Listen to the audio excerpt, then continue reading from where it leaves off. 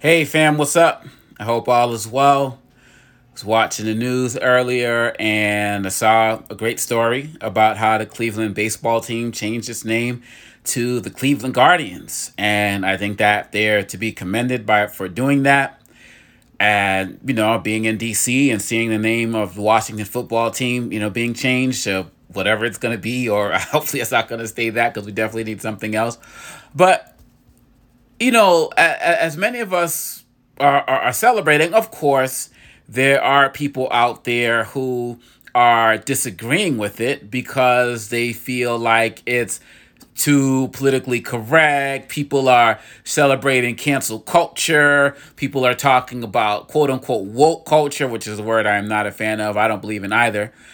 But it's interesting. I'm seeing people online saying, who cares about Cleveland changing the name of its baseball team to the Guardians?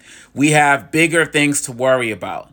Or, one comment from somebody said, I lean left and progressive, and I think that this is still just overreaction. And my response was, well, you're not that progressive.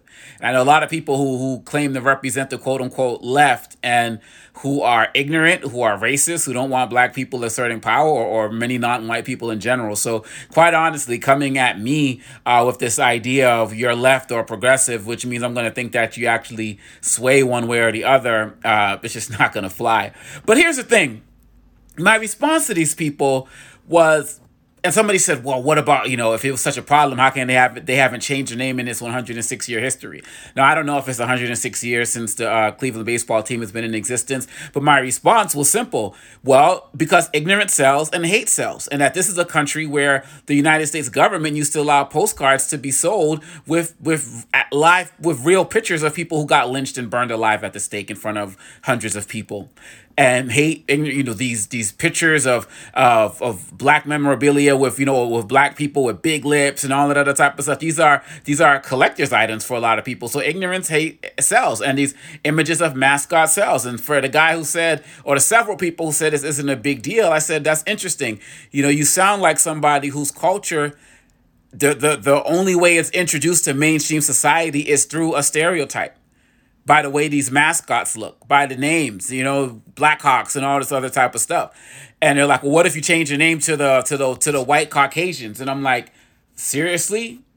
It's not the same thing when the majority. First of all, Caucasian isn't an offensive term, as far as I know.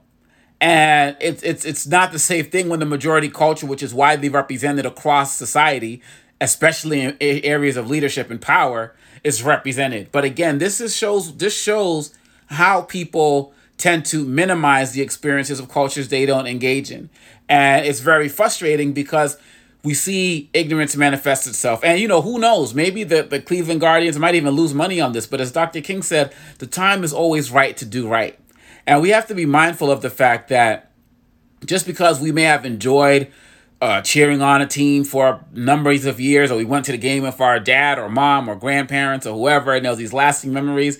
If something is deemed to be offensive to a particular group, we should make a concerted effort not to offend them. I believe, as Les Brown said, that we should do the work to create communities where everybody feels celebrated and not tolerated. And who's really going to lose out by a team being called the Guardians?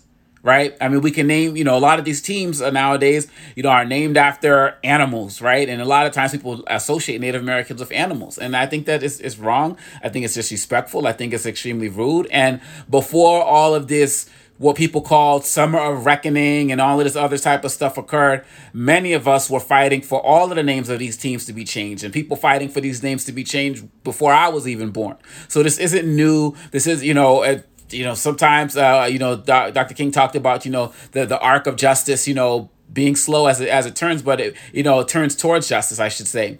And this is real. And more teams need to do this on the college level, on the professional level, on the K-12 level. This is the time when we just start to create communities. And somebody said, come on, we've been doing this forever. What's the big deal? And I'm like, better late than never. And somebody said, wow, we must be really in the last days. And I'm like, well, if we're in the last days, quite honestly, then why not make this time to make a community where everybody feels like they belong? Better late than never. So I don't know well, I have an idea of what went into the Cleveland Guardians changing its name to such. I think that it's a great thing that they did. I think that while we're on this topic, we need to do more to make sure that Native Americans are and their culture is visible in this society beyond stereotypes and Halloween and Pocahontas, quote unquote, and all of this other nonsense, because they are here, they are original peoples here, and are suffering tremendously. Every level, everything that we talk about, I talk so much about challenges facing the African American community, and like on the majority of them, the Native American community has it worse. And so we can't forget our Native American family in this country, and we need to do our best to continue to get rid of all of these stereotypes and make sure we continually understand the culture, because they are a strong people, a very diverse people. I mean, come on, where do you think some of the names of the states and cities and towns that you came from come from? I mean, what do you think Chicago means? Like, come on. We got to do better. And so I commend the Cleveland Guardians for making this step. I hope other teams continue to do more. And like I said, let's continue to create these communities where we can just celebrate everybody for who they are, not stereotype them, not sell their image for a quick buck or years worth of quick bucks. I believe in this society we can indeed do better. Let's make it happen. Peace.